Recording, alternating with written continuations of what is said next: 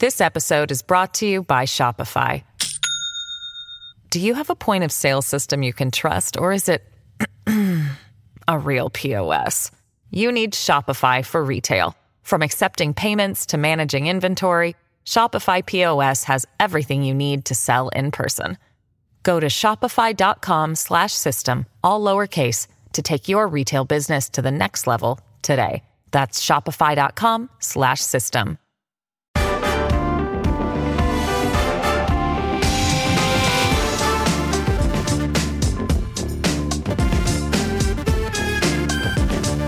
Hello and welcome to The Bunker with me, Andrew Harrison. You know the one about a week being a long time in politics? 7 days ago, we were wondering if Boris Johnson could style out the Chris Pincher groping affair. Now we're in the thick of a bloody Tory leadership contest, and somehow Johnson has resigned and yet is still Prime Minister. We wonder what the caretaker government is taking care of. And we take a look at the contenders for number 10 so that we can pinpoint exactly how things can only get worse. What better way to do that than to look at their campaign videos? All that and more on this week's Bunker.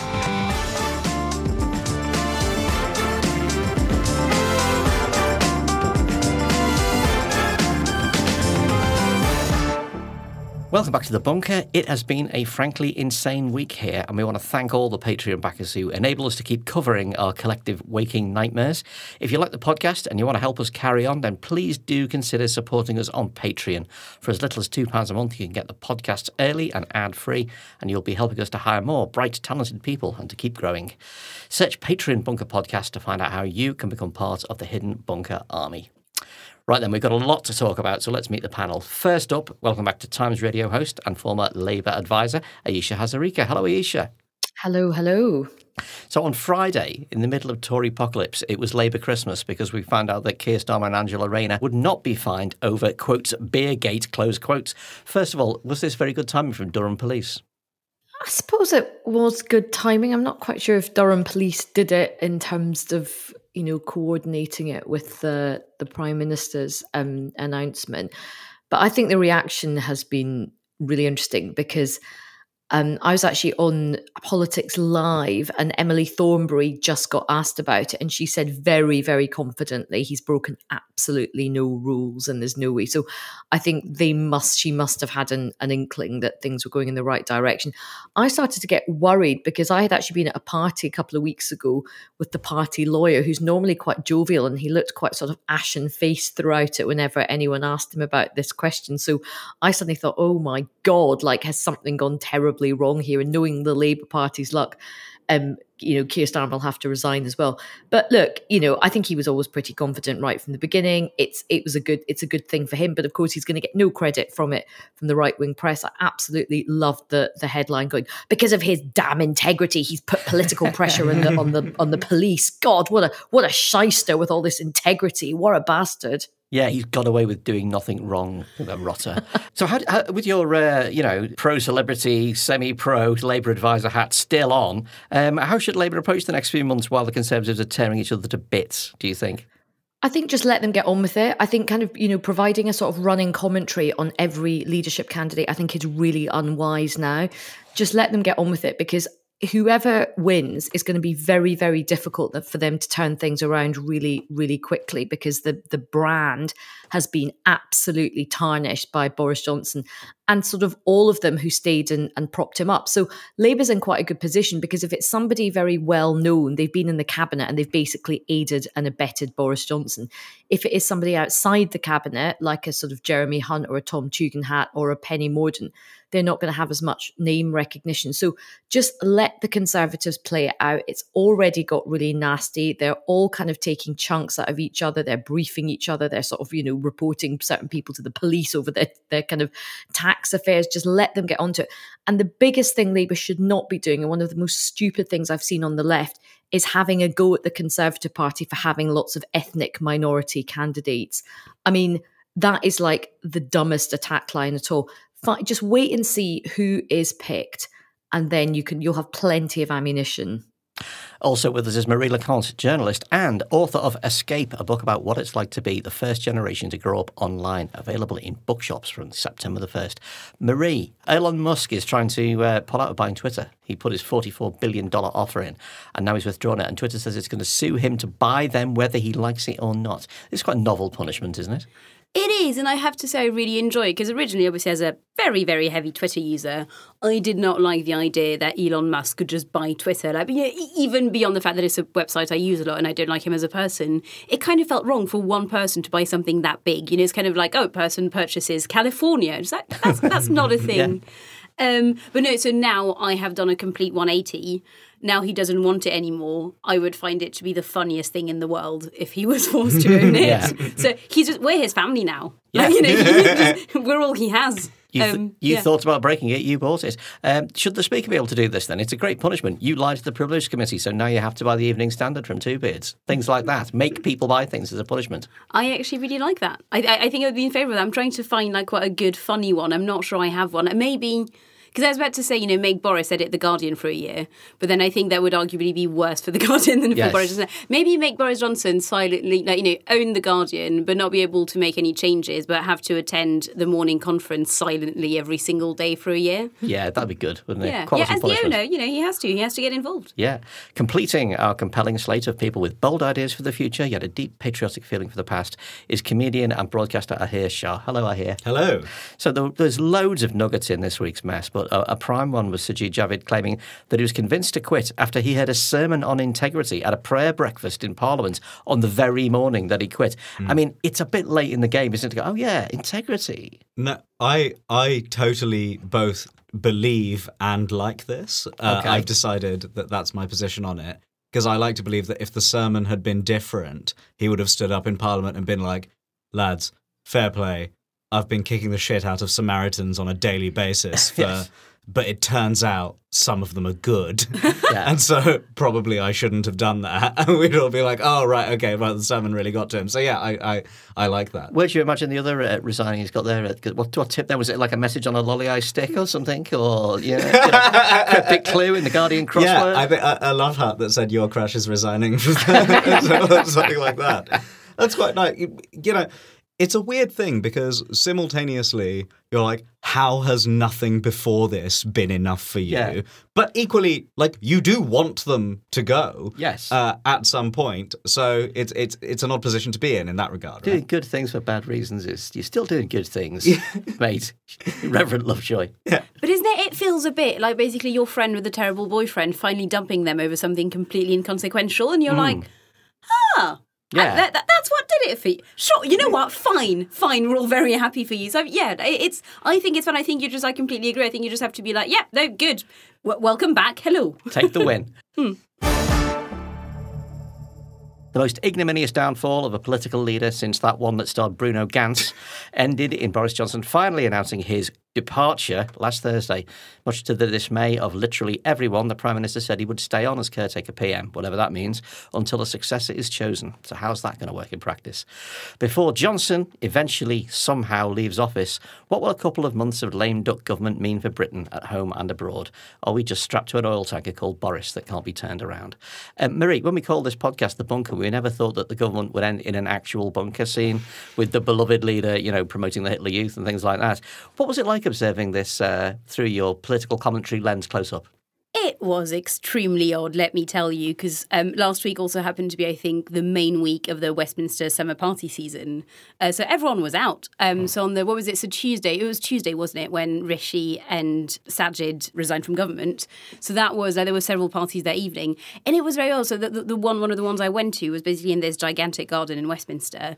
And it became, physically it was fascinating to observe because there was about 3/4 of the garden where everyone was, happily chatting and kind of being, oh, what's going to happen next? And 1/4, the Conservative MPs had literally gone to hide altogether and were not really talking to anyone else. But the goths at a party.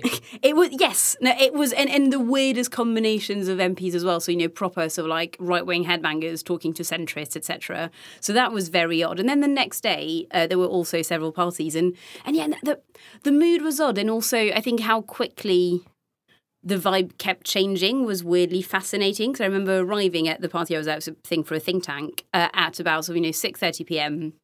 And I was talking to some friends, and I was like, okay, consensus here, like within our group of kind of, Westminster watchers, is that he cannot survive. He will be gone by next Tuesday. I think we thought, that's when he'll get pushed up by Conservative MPs. Then about 2 hours later, I had another chat with a similar group of people, like literally including half of the same people, and they were like, obviously he will be now staying on until October. Then I spoke to some MPs who were like, probably in September. And it was like, depending on the person you spoke to and also just the time of the evening, everyone's assessment kept changing because everything was moving so fast that we had no idea. I think there was weirdly a consensus actually by Wednesday evening, by sort of about 9 p.m, because he'd still not resigned, that he was probably safe for a bit. And obviously, I'm pleased to say we called it wrong. So, it was profoundly odd because I do think that Boris Johnson is ultimately quite unpredictable, and even the people who have worked alongside him for quite a long time just do not know him that well, I think. I mean, it was, in one respect, we all kind of enjoyed it, sort of, insofar as you can enjoy the smashing of British democratic norms. But do you think that the refusal to resign episode actually has done lasting damage, or is it just further tarnishing the reputation of the man with the worst reputation in history? I don't think so. I think he just about timed it fine. Even a couple more days would have been worse. But I think the fact that he did sleep on it and think, okay, fine, and then, resentfully resign means that it probably is fine. I mean, it doesn't look good for him at all, but I don't think we're in kind of Trump-like territory. I think, I'm not concerned for Britain in that very specific, narrow way. What was your favourite bit of Clownfall week, I hear? So I think that my favourite bit has been looking on it in retrospect and on Boris Johnson's premiership in retrospect, and realising that even after all of this, I still think that David Cameron is the worst prime minister this country has ever had. And there's something really wonderful about the fact that Boris Johnson, he was like, well, the other boy from school became prime minister, so I'm going to be prime minister as well. And it's like, you weren't even as shit as him, if you really think about it. Because he was in for a good 6 years and fucked up a lot of stuff, right? Whereas Boris was sort of like in for a comparatively short time, hasn't actually achieved a very great deal. And the things that he has achieved that will cause, that's from my perspective at least, great damage to this country going forward, were things that originated with decisions that David Cameron made during 2015 general election campaign, effectively. So, I weirdly like that as a result of Clownfall Week, Boris Johnson will have left the office of Prime Minister of the United Kingdom of Great Britain and Northern Ireland, but will have been second worst to David Cameron. Even crap at being crap. Yeah. I mean, the farewell speech has gone down as a masterpiece of denial, no contrition, no self-examination. It was all the fault of the herd. He's clearly incapable of learning any lessons, and it doesn't really matter anymore because he's on his way out. But do you think that anybody inside the Tory sphere has learned anything from this episode? I hope so. I am sure that hope is to some extent misplaced. Like, certainly I don't feel as though Nadine Dorries is going to have some sort of Damascene conversion as a result of this. It's slightly upsetting, or no, it's more than slightly upsetting that it became very clear that it was just because various MPs were like, well, he's no longer going to be able to win general elections, and the purpose of the Conservative Party is just to be in power, for what sake we know not, but it is just like, and if I'm no longer going to be an MP because this guy isn't as popular as he was in 2019, then we'll just give the boot to this guy. That was pretty depressing. But he fundamentally seems incapable of learning these lessons, and I think that is one of the more Trumpian qualities about him. I will say that there have been comments about, like, oh, this is why we need a written constitution. It seems like our unwritten constitution actually dealt with this pretty well, even when it came to a guy who clearly had very little grip on reality in his own position and didn't want to go. So I think that's sort of fine. I don't expect any change from him. The system actually, I think, held up pretty well, all things considered. And I hope for some change from the other members of the Parliamentary Conservative Party, but I feel as though it's very much a superficial change out of finally realising their self-interest no longer lies with this man.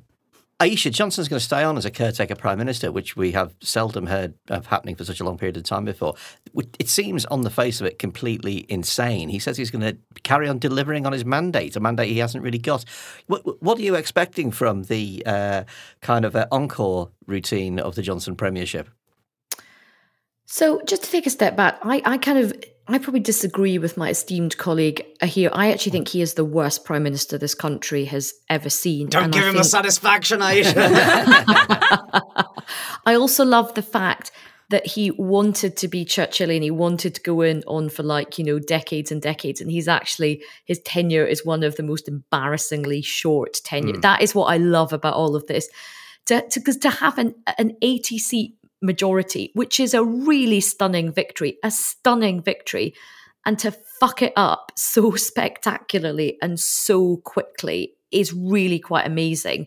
So I think he is the worst Prime Minister that we've ever had. Yes, David Cameron made many decisions that laid the way, but you could argue there were also decisions done before that probably laid the way in terms of where we are now.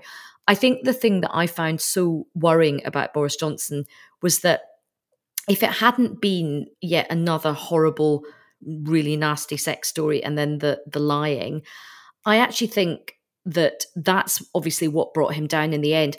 I think he would have carried on doing the big things that he wanted to do, like smashing up the civil service, changing the law in terms of immigration. I think he was absolutely hell-bent on smashing up a lot of the institutions in this country. And look, most of the Conservative Party were fine about that, by the way. They had these whopping majority. He was winning pretty much everything he put to Parliament. And it does actually quite scare me to think, if Sajid Javid had not resigned, we would probably have him in for quite a long time until the next general election. And there's a massive chance that he could have won the next general election as well.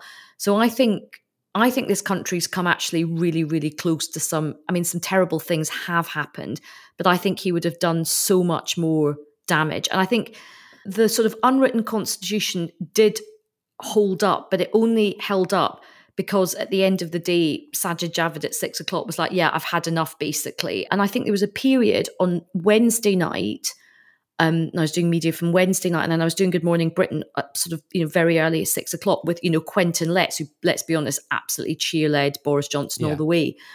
And there was a serious question being asked, and I was presenting Drive on Times Radio on Wednesday, and even The Spectator was coming on and saying, we don't think he's going to go. We genuinely don't think he's going. It doesn't matter that everybody has lost confidence in him.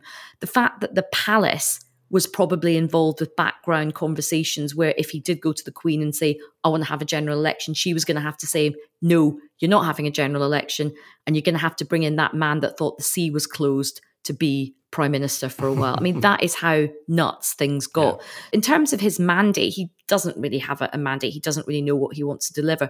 But what is going to be interesting is the kind of continuity Boris Johnson that we're going to see, because even the more moderate candidates are not going to move off the Rwanda policy. They're not going to move off the Northern Ireland protocol strategy. They're very much going to stick to a sort of Boris Johnson policy legacy. Yes, there's going to be some fighting over tax cuts, but I think in some ways his legacy will continue because none of the Conservative candidates want to shift to the centre. They want to carry on, particularly if they've got to win with the members. It's a bit like Keir Starmer with the Labour Party. You have to tack left with the Labour Party. You have to tack right to the Conservative Party.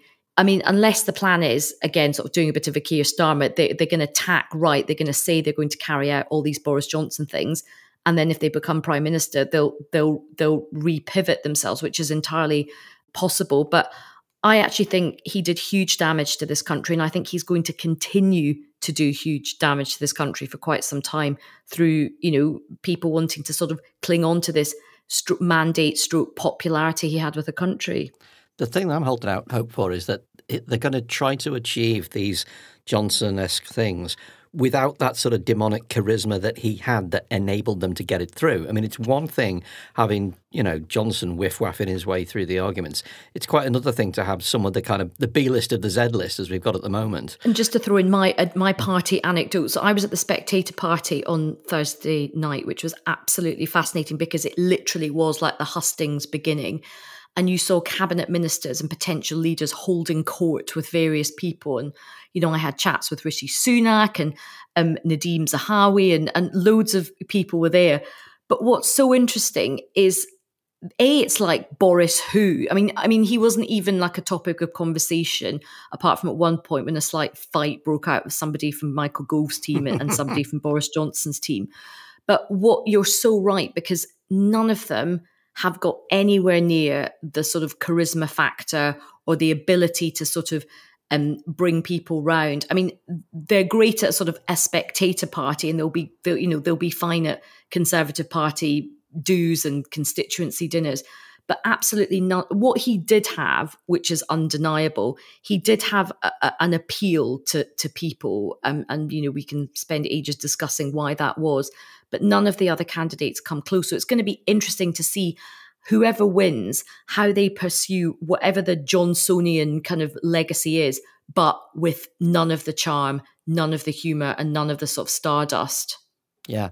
I mean, I've got a question for all of you, really, which is, and this is a horrible thought, is Boris Johnson's career really over? Because, last week we talked about destroyed, over, forever, anathema, but he has this horrendous kind of rat-like ability to survive. Do you think that there could be some renaissance for, apart from just writing crap for the Telegraph as usual? So I think the first thing I'll say is that, and this is shamelessly nicking a tweet, which I really enjoyed, of saying, like Boris, like one thing that, one silver lining for him is that finally he will be able to spend all his time socially with, his remaining supporters like Dan Kaczynski and Nadine Dorries and Andrea Jenkins. Like, definitely people he loves and would love to spend time with. More seriously, so I'm not convinced, actually, as a former Telegraph employee myself. I'm not convinced the Telegraph would take him back, because actually they got very, very angry with him over the lockdown stuff, because they went a bit mad on over the pandemic. So I'm not sure. And then so I suppose the Mail is still very much backing him, but then he doesn't really strike me as a Daily Mail kind of person. So weirdly, I think that we're probably finally going to get that bloody book on Shakespeare that he's been threatening to write for many years. Yeah, I mean, I have been waiting, weeping at the door of the publishers every morning. Shakespeare loved drinking and shagging and telling a joke and hated the French. That's what it's about.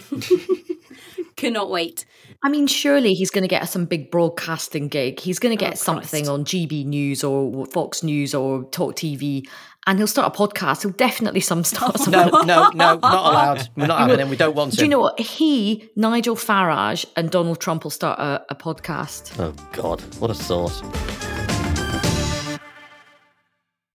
This episode is brought to you by Shopify. Do you have a point of sale system you can trust, or is it a real POS? You need Shopify for retail.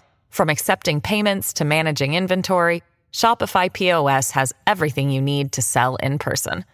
Go to shopify.com/system, all lowercase, to take your retail business to the next level today. That's shopify.com/system. OK, let's get into the contestants in the Tory leadership contest, a.k.a. Britain's Got Tyrants. Your delightful choices for potential Prime Minister chosen for you by Conservative MPs and potentially the powerful constituency known as the Blue Rinse Wall. So far, 11 MPs have thrown their hats into the ring, including Tom Tugendhat, who is now just Tom Tugen, because he hasn't got a hat anymore. Former Chancellor Rishi Sunak is the bookmaker's favourite, followed by Penny Mordaunt and Liz Truss. First ballots are this week. The 1922 committee aims to have the field down to 2 by next Thursday, when it will then go before fewer than 100,000 party members who are largely white, male, over 60, and located in the southeast of England.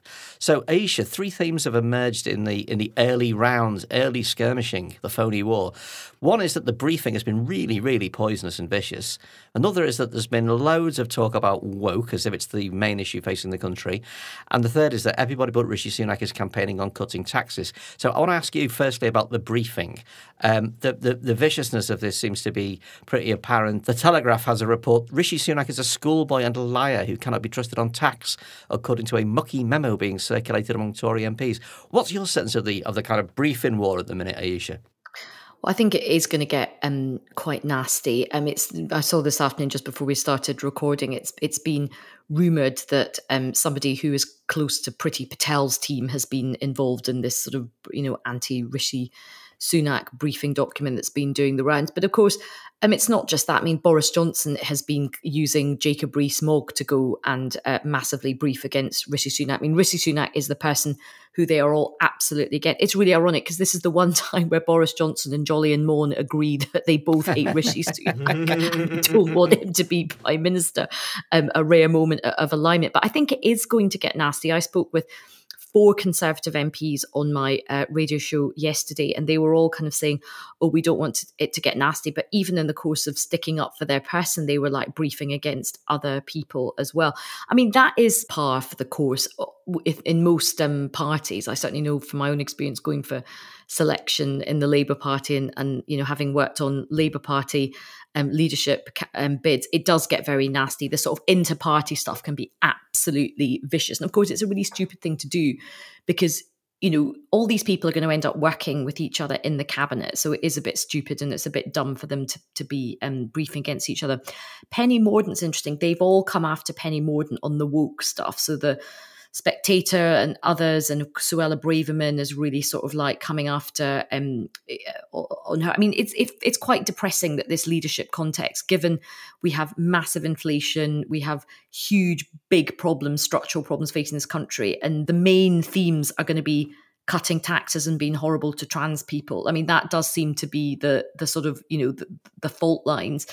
But the tax stuff is interesting. The tax stuff is really, really interesting because apart from Rishi Sunak, all the candidates are really making a big, big pitch to cut taxes.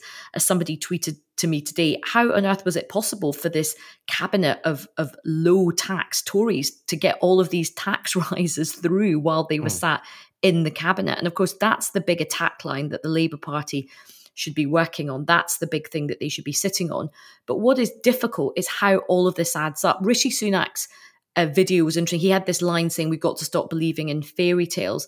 And actually, Paul Johnson from the IFS was out yesterday afternoon saying, look, if you're promising all these tax cuts, then you're going to have to make really big cuts in spending. You're going to have to do radical surgery on the welfare state, or you're going to have to do what Nadeem Zahawi's talking about, which is massive austerity, huge cuts to state departments. And there's not a lot left to cut because we've just had all this austerity from the Cameron and the Osborne years. So it does feel like it is quite a bleak prospect that we're looking at. And I do remember, you know, people always say about Labour, oh, it's the magic money tree. Labour don't really understand the economy. That's always been the attack line.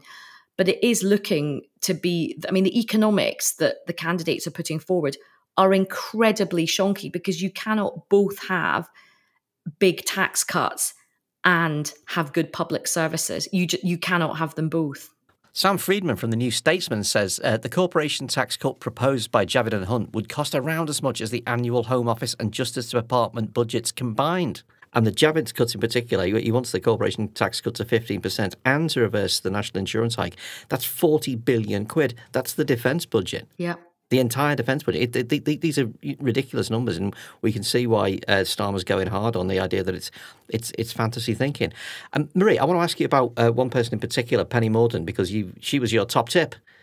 Top Lecoq tip. Yeah. What's her pitch looking like, and how are her fortunes looking, do you think? So her pitch is somewhat puzzling, I would say. So what was, I can't remember the exact wording of the slogan, but it's something along the lines of, you know, what the Conservative Party needs is a bit less leader and a bit more ship. Yeah. Which is one of those where I can tell, I bet they actually had a brainstorming meeting at the last heat wave, and they may be sitting there for about an hour and a half in a small room, you know, windowless. And then eventually someone said, hang on. This'll do. Leadership. That's 2 words in it. And then they were like, yeah, fine. But yes, I do find it slightly puzzling. They're using that. I don't know. What is the matter with them? Pennies from heaven is right there. It's sitting right there. Nice. Yeah. I found it quite odd. Again, I think it's one of those where she's, you know, to be blunt, her pitch is that she's a very telegenic woman who used to be in the army, who voted for Brexit, actually campaigned, was one of the main people in the Vote Leave campaign. And who served as Defence Secretary. Like, surely that's it. If you're talking to Conservative members and Conservative members of Parliament, that is kind of all you need. Like, you know, I am an attractive woman who can, you know, stand on a tank and who actually cares about more tanks. That's basically it. I'm going to take that sentence out of context and have you saying I'm an attractive woman who can sit on a tank in future social media posts. Here, Rishi Sunak is still the early front runner, even though, as we've just heard, everybody's out to get him, get Rishi, with his suspiciously early video and suspiciously early website. The guy who brings the PM down never gets to be the PM, though, do they? Well, so I will say that the swiftness of lots of these sort of campaign, the campaign websites that it turns out were registered months ago, if not even further, and the slickness of the videos that I'm sure we only turned these out in the last 2 hours, honest. And it really reminds me of shortly before my best mate got engaged, his now wife very much knew that this was going to happen at some point in the near future and was getting like weekly manicures in order to make sure that her hand would perfect for like a photo with the engagement ring when the time came.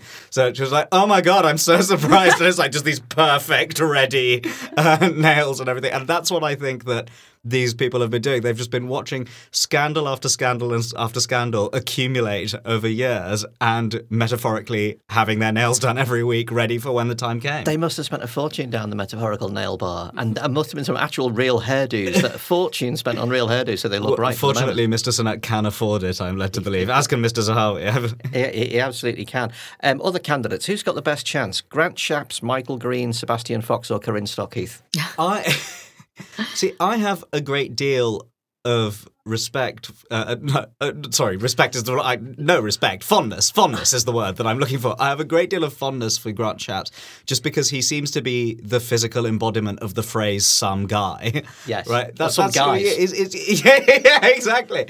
He's just chancing it. He's the sort of person who, if you knew him, every so often you'd just say, mate, and that's all you need to say. Do you know what I mean? Like that word in and of itself. And what I found really remarkable about Mr. Shapps' campaign video is like this is the shortest one. It's like 15-second thing, and the entire pitch is essentially, I know how to get our current crop of Conservative MPs re-elected at the next general election. And so the pitch is, there's nothing like for the wider country or like this is the vision that I have for Britain. It's, if you don't want to lose your job, I'm the guy. Yeah, it's refreshingly honest. It's a decaffeinated version of "Come with me if you want to live." Yeah. No, I was going to say, so weirdly, I'm actually kind of obviously having had to watch all the videos today. I'm very pro that because he knows, you have to talk to the electorate you're talking to, and you know what? This, right now it's MPs, and then I'm sure he'll do another video from members after that, and the country, whatever. I think I'm a big fan. I mean, it is overwhelmingly ironic, but I've decided I'm just a huge fan of Grant Shapps and I want him to be Prime Minister. A friend of mine, I think that I've brought down a friend with me because he tweeted this morning, "Tits out for Grant Shapps." Right. And I'm considering making a T-shirt now. Aisha, any thoughts on that? I mean, I have to agree. I thought Grant Shapps' video was absolutely genius because it wasn't one of these where the Hovis ad meets, Little Britain meets, day-to-day sort of thing. It was short, sharp, and ultimately, the only reason they have finally moved against Boris Johnson is because they looked at all the polling and most of them are like, oh my God, I'm going to lose my seat. So that is the only thing that has motivated this is complete self-preservation. The other thing that I quite respected Grant Shapps for, although it will do him no favours in this horrible, nasty contest, is he did actually say, I don't want to go down and do all these culture war stuff. He basically said, I think there's bigger things we should be worrying about, like inflation, like the cost of living, like the economy. I just think, and I actually did quite respect that. Now, of course, everybody's like piling onto him now and he'll get like no support. But I kind of quite respected the fact that he actually sort of had the guts to say it. Strange love for the multi-personality Moon Knight of the... the bunker is now formally endorsing Grant Shapps to be the next Tory leader. I hear.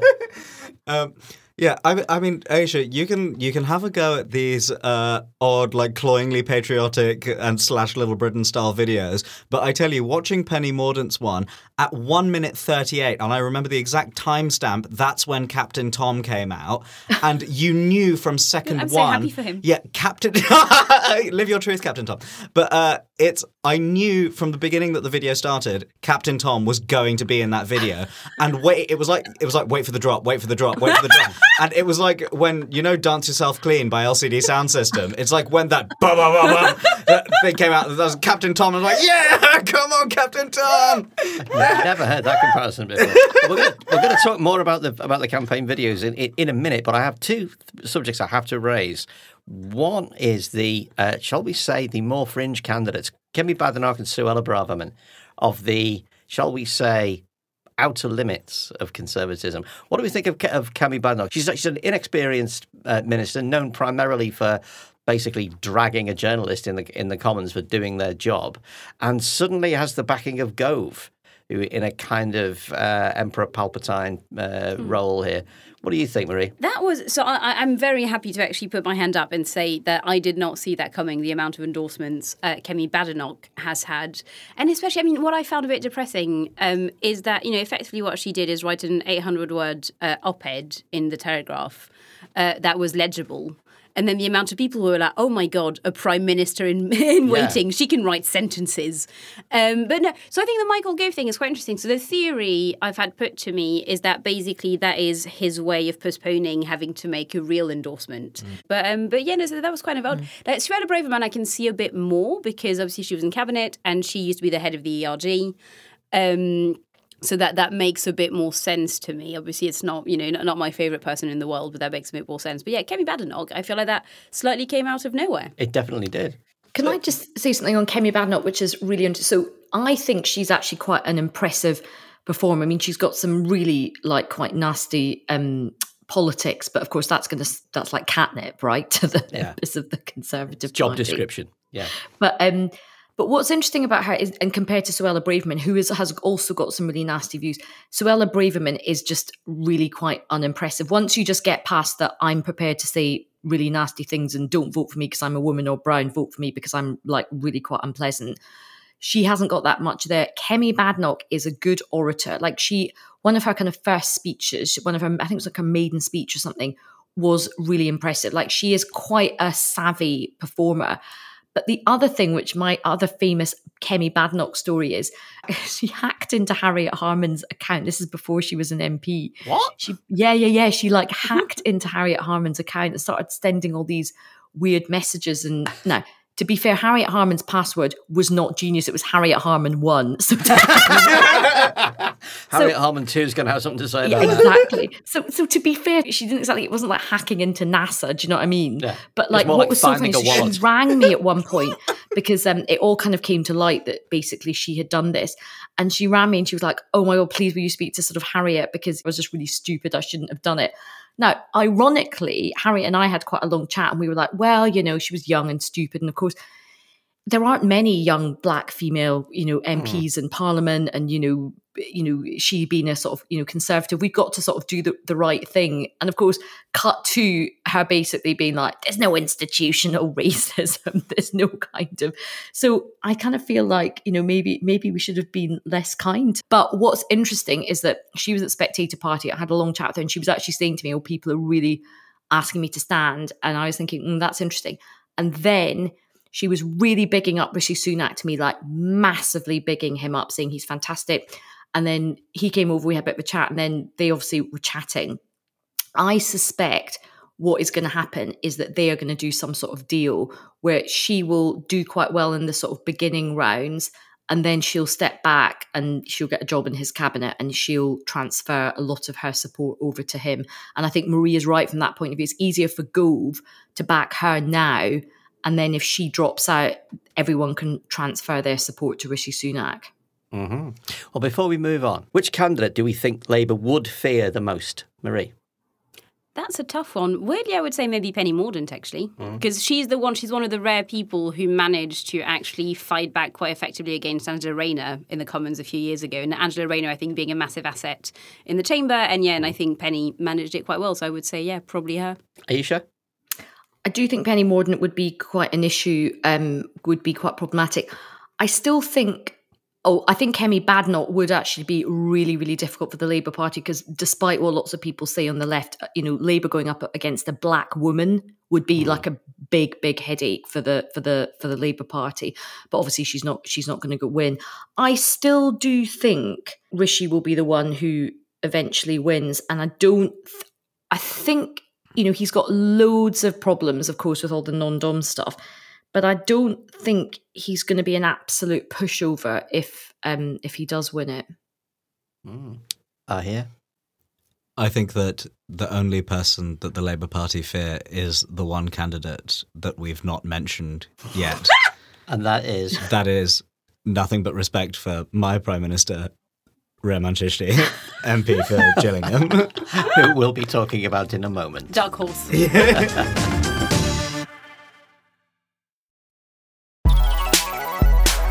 Hello, I'm Ros Taylor with news of Oh God, What Now, the politics podcast that's never going to leave its voter ID at home. On Friday's show, it's 6 months until the US election and Donald Trump is stuck sitting on trial in a New York courthouse. Is he bulletproof, or can Joe Biden turn around the polls? In the second half, it's local elections week, but we've steadily taken power away from local authorities. What if we gave it back? And in the extra bit for supporters, is there a right level of ruthlessness in politics? That's Oh God, What Now? With me, Ros Taylor, Raphael Baer, Hannah Fern, guest Nikki McCann Ramirez. Out now, wherever you get your podcasts. Let me tell you a story. We're starting the process of electing a new leader of the Conservative Party. The party will have a new leader. Hi everyone, it's Roman here. Today, after careful consideration, I've decided to seek the nomination. The United Kingdom is a great country. This young woman came to Britain, where she managed to find a job. Let me tell you a story. My name is Sajid Javid. I live between Bromsgrove and London with my wife and 4 children. Okay, let's look at the most powerful tool in this battle, the campaign video. Whether it's a hastily assembled montage of footage that you don't own featuring people who hate you, hello Penny Mordaunt, or a handheld camera in a nice back garden, hello Rehman Chishti, then they can be the difference between number 10 and P45. We've watched them all, so you don't have to. And we've already mentioned Rishi Sunak's video a little bit. Let me tell you a story. Is Nan coming to the UK? Lots of staring piano. Marie, what did you think of the Rishi video? So this is going to be a slightly niche complaint, and maybe because I do television as well, so I noticed that stuff. But there was clearly a script that was very slightly, obviously, away from the camera, and you could see, if you look at it, you could see his eyes flicking between the two in a way that is quite noticeable. And I'm a bit like, you have been a very senior politician for a long time now. Either put the script somewhere else, or learn it, or cut. I don't know, but I found it weirdly very distracting, because then once I started noticing it, I kept looking out for it, so I didn't really take in anything he was saying. Do you not think that that's him trying to position himself against some of the under-candidates by showing off that he can read? It's certainly an advantage against It's a pretty big move. The thing that stuck out for me, apart from the fact, they all have the rising staring piano, don't they? But the bit that stood out for me was him saying, we've had enough of division. Wait till Rishi hears about the government that he's been in. I thought that was quite astonishing, but it was in its own way. It was kind of Aisha. It was kind of cuddly Thatcherism, wasn't it? It was like give children a chance, be all you can be, selflessness, honesty, determination. And so, look, we would all sneer at it, of course, because that's who we are. But I think actually from all the candidates, that one I think would probably play best with the public, because I know everyone's yawning about his backstory, but a lot of people, that is quite interesting to a lot of people. I mean, when you compare it to what was interesting is that it was all about him. Now, the Penny Mordaunt video that everybody is really, really slagging off, the one thing that I thought was quite admirable about the Penny Mordaunt video was that it wasn't about her until the end, whereas the Rishi Sunak was here is my Ben Stiller Zoolander kind of thing. It's all about me and my family.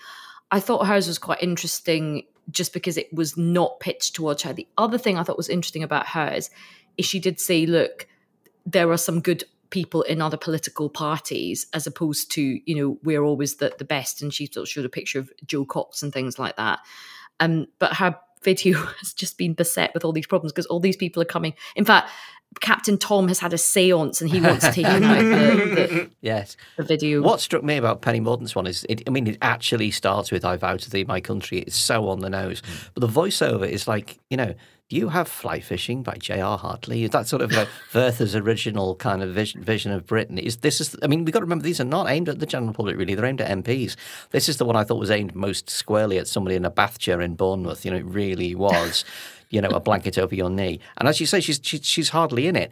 What stood out for me from that was she was almost saying, everything has been awful for years and years, but let's not talk about the bad things that have happened. Let's talk about the future. It was very British in that respect, The thing with the Rishi video, I actually didn't scoff at it. I thought it was kind of, it was honest in its own terms. It just had a big blank bit in the middle where it was my family, a chemist, my father, my mother working hard, something, billionaire. Well, what happened in the middle bit? What happened to So I would, and I have said this actually to friends, I would be willing to start publicly backing Rishi if he really leans into the whole, I'm actually a sugar baby to a very rich woman. Yeah. I think, I'm the arm candy. Definitely.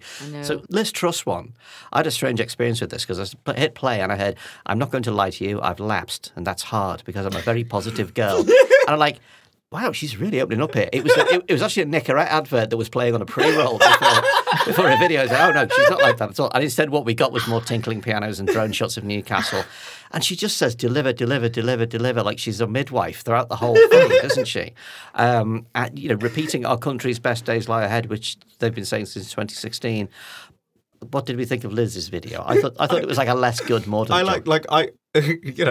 personally have never been in like a birthing suite or something, but I didn't realise that midwives just sort of rap the word deliver at you. I'll ask my sister because it's like that. Yeah. She must have found that very difficult. They just shout at you until it pops out. Yeah, I just started singing Stand and Deliver in my head while the video was playing, which didn't help. Oh my God, that's such a great slogan for somebody. Stand and Deliver. Yeah. Mm. Or it kind of reminded me of like when Louis Walsh was on the X Factor, like one of his kind of classic lines would always be like, do you know, you're like the postman, you always deliver. And I was thinking, I thought her video was appalling. It was just shots of her. Like, also, I just thought when she's been going around the world doing all her like kind of her day job, she's just been filming everything the whole time for this video, really. I mean, I thought hers was actually the most disappointing. And I think she should have got Jan Ravens to do her video for her. I think that would have been much better. It would certainly have shown a sense of humour that she perhaps doesn't possess in real life, I would have thought. So I'm going to really disagree. I think I thought it was quite good, and I think actually the number of shots of her, capital D, capital S, doing stuff was actually quite good and quite clever because quite a few of the people who are, standing are actually relatively untested. And I think reminding people of the fact that, she's actually done quite a lot and she's actually been a cabinet minister for quite a long time. I wonder if some of those some of that film that wasn't used actually might belong to the Foreign and Commonwealth Office, and maybe she hasn't got access. It is being investigated as we speak. Oh, well, there we go. I saw on Twitter earlier, so some of it may have been filmed by the civil service and not by political staff. Mm. But like Liz has got much better content social media. Like she's shown me pictures of like her having selfies with Taylor Swift and stuff like that. That is the video I wanted to see from Liz. But you're not an octogenarian. You're not an octogenarian in Weston-super-Mare. Give it time. Honestly, I feel like an octogenarian. We'll try and get you on. So Sajid Javid just put out the same video from 3 years ago, which is pathetic. I want people to take a fresh look at the Conservative Party, he said in 2019, and he still wants it. That's bad, isn't it? That's lazy. It is. Well, I feel like, as a lazy person myself, I just have to actually defend him. I say stand up and defend him, but I'd rather sit, actually. I don't know. I think if I were to defend him, I would say, actually, it is quite a neat trick of saying, listen, I'm the same bloke from last time. I've not changed. I've stayed true to my principles, blah, blah, blah. But it still, I think, ultimately comes across as a bit lazy. Do you think that he thought that he would be able to get away with it because he is so perfectly smooth and consequently looks like the same. Doesn't age. Yeah. Because he's an auton, yes. Now, you want to talk about Rehman Chishti. Yes, I do. Your boyfriend. Rehman from Reynham. Yeah. Well, listen, I will put it. The video was shot in such a way. He definitely looked. He was like the best looking of all of the people, in my opinion. He looked really good. I thought that as well. Yeah. For people who haven't seen it, which is every single person on the planet, it's basically a handheld iPhone shot from kind of like waist level in a high wind. And like it starts off with him just talking about how he came to Gillingham as a child without a word of English, and you're like, this is a really good pitch to be the MP for Gillingham. And it's like, that's why I want to lead the What? And it's like, I was just watching that whole video thinking like, first, where are you? And crucially, who are you? And I love the idea of just his incredibly bored wife being like, Are we done? Do I have to keep filming this? I will give him one thing. He shot it at, the golden hour when the sun is just going down. So you're lit from one side. You look like you're in a Western. He did that. Well, look. However, he failed to put the fluffy thing on the mic. So everything he said was a howling wind battering him back and forth. I just think it's brilliant. But yeah, everyone's like, oh, he's very handsome. It's like the thirst traps we did not. Mick Lynch and Remen, just, who knew these are the thirst traps of 2022? I think we're going to be calling Remen Kushti from now on. Finally, then, people, if there was a gun held to your head, who would you vote for out of this lot? Wouldn't need a gun. Reman all the way. Okay, all right. Marie? Oh, well, I'm a Shapsgal. Shapsgal, Yeah. Okay. Aisha? Oh, I think I'm Sebastian Fox. Sebastian Fox. Okay, I think. Actually, do you know who I would vote for? And I don't think he can run because he's only a local councillor. But look up Tiger Patel, the councillor from Blackburn. I knew who you were going to say when you started the sentence. Yeah. What's the deal with Tiger Patel? I think you need to find out for yourself. Yeah. Okay. Seeing is believing. Me, okay. I won't be able to do it justice. Well, on the basis of these candidates, if the gun was held to my head, I would say pull the trigger. And that brings us to the end of this week's Bunker, which means it's time for the panel's escape routes. What entertainments, books, films, music, and so forth have given our panellists a break from thinking about Raymond Kushti? Aisha, what's your escape route for the week? I'm so sorry. I'm incredibly lowbrow. The only thing that is giving me any respite from the drama at Westminster is the drama from Love Island. I am as addicted. I know, but you know what? I did a panel on my show over the weekend about what young conservatives were looking for, and the whole thing was basically Love Island. They could only speak to me like Love Island. They were like, oh, well, such and such, he's got to do a lot more grafting, and this person is like turning my head, and like Penny's really turning my head, and all the stuff. And, basically everyone got the ick for Boris Johnson, and there was like a massive recoupling. So I'm saying Love Island, it's actually helping me with all my political metaphors. I am now so old, disconnected from absolutely everything. This means nothing to me. Marie? I have been, so I don't know if everyone has this, but I've got what I call my brain bad books, which is that when life gets a bit overwhelming, I've got books I basically read again to soothe myself. And mine are the Thursday Next series by Jasper Fforde, which are absolutely brilliant. So it's basically detective novels set inside novels. So it's in a world that's nearly like our own, but not entirely. And there's a branch of the police, effectively, that investigates crimes in books. So criminals going into classic works of literature, like from our world, that you'd recognise, and either like kidnapping characters or killing them, etc. And then the police kind of goes into the books to chase them, etc. It's so fun, and there's quite a few of them as well. So yeah, I've just restarted reading them. Amazing. Release the Fforde report. Here, how about you? So I am finally coming to the end of season 4 of Stranger Things, which has been out for a little while, but the episodes are very, very lengthy. Like they're all like a full film and everything. So I'm currently halfway through the very final one and looking forward to that this evening. And I think, exceptionally wonderful. It's a very nice thing to have just crafted this world that they have that sort of does retain its internal logic after a few series as well. Like very frequently you watch shows that it's like, we intended for it to be one series and then it's very successful, so all right, we'll keep it going, and it just loses that steam. Like something like there will be truthers on this, but Lost is a prime example of that, I think, losing its way. And I think Stranger Things has kept its way, and I'm looking forward to seeing the very end of it. Are they still doing the Upside Down, which we have been living in for the past 5 years? Yeah. It's just a nice vision into our own world. Nice. And once we escape from this studio, I too will be warding off bats whose faces open up. Okay, fair enough. Well, mine is the Viagra Boys album, Cave World. The Viagra Boys are a bunch of absolutely disgusting, loud and shouty Swedish punks. They're also extremely funny and clever. And a large part of the theme of their current noisy, rackety album, Cave World, is they hate anti-vaxxers and they hate anti-science people and they make mock of them. And I think that's an excellent thing for a disgusting punk rock band to be doing. The idea that you're getting good sense from the disgusting punk rock bands in today's world, I think tells you a lot about something. I don't know what it is, but treat yourself. We talked about it a lot on the Culture Punk the other day, Cave World by Viagra Boys, but don't go searching Viagra Boys on the internet because you're immediately directed to, do you have a problem with abusing drugs? So they just use V***** Boys. Go search for Cave World. And that's the end of this week's Bunker. Thank you, Aisha Hazarika. Thank you so much. Thank you to Marie Leconte. Thanks for having me. And thank you to Ahir Shah. Just thank you. We'll be back tomorrow with another Bunker Daily and, of course, the full-length show in 7 days' time. If you like what we're doing, of course, you can support us on the crowdfunding site Patreon. Search Patreon Bunker Podcast for all the benefits. Thank you for listening, and we'll see you next time. The Bunker was presented by Andrew Harrison with Marie Leconte, Aisha Hazarika and Ahir Shah. The producers were Jacob Archbold and Jelena Sofronovich, and audio production came from me, Robin Lieber. Lead producer is Jacob Jarvis, group editor is Andrew Harrison, our music is by Kenny Dickinson, and The Bunker is a Podmasters production.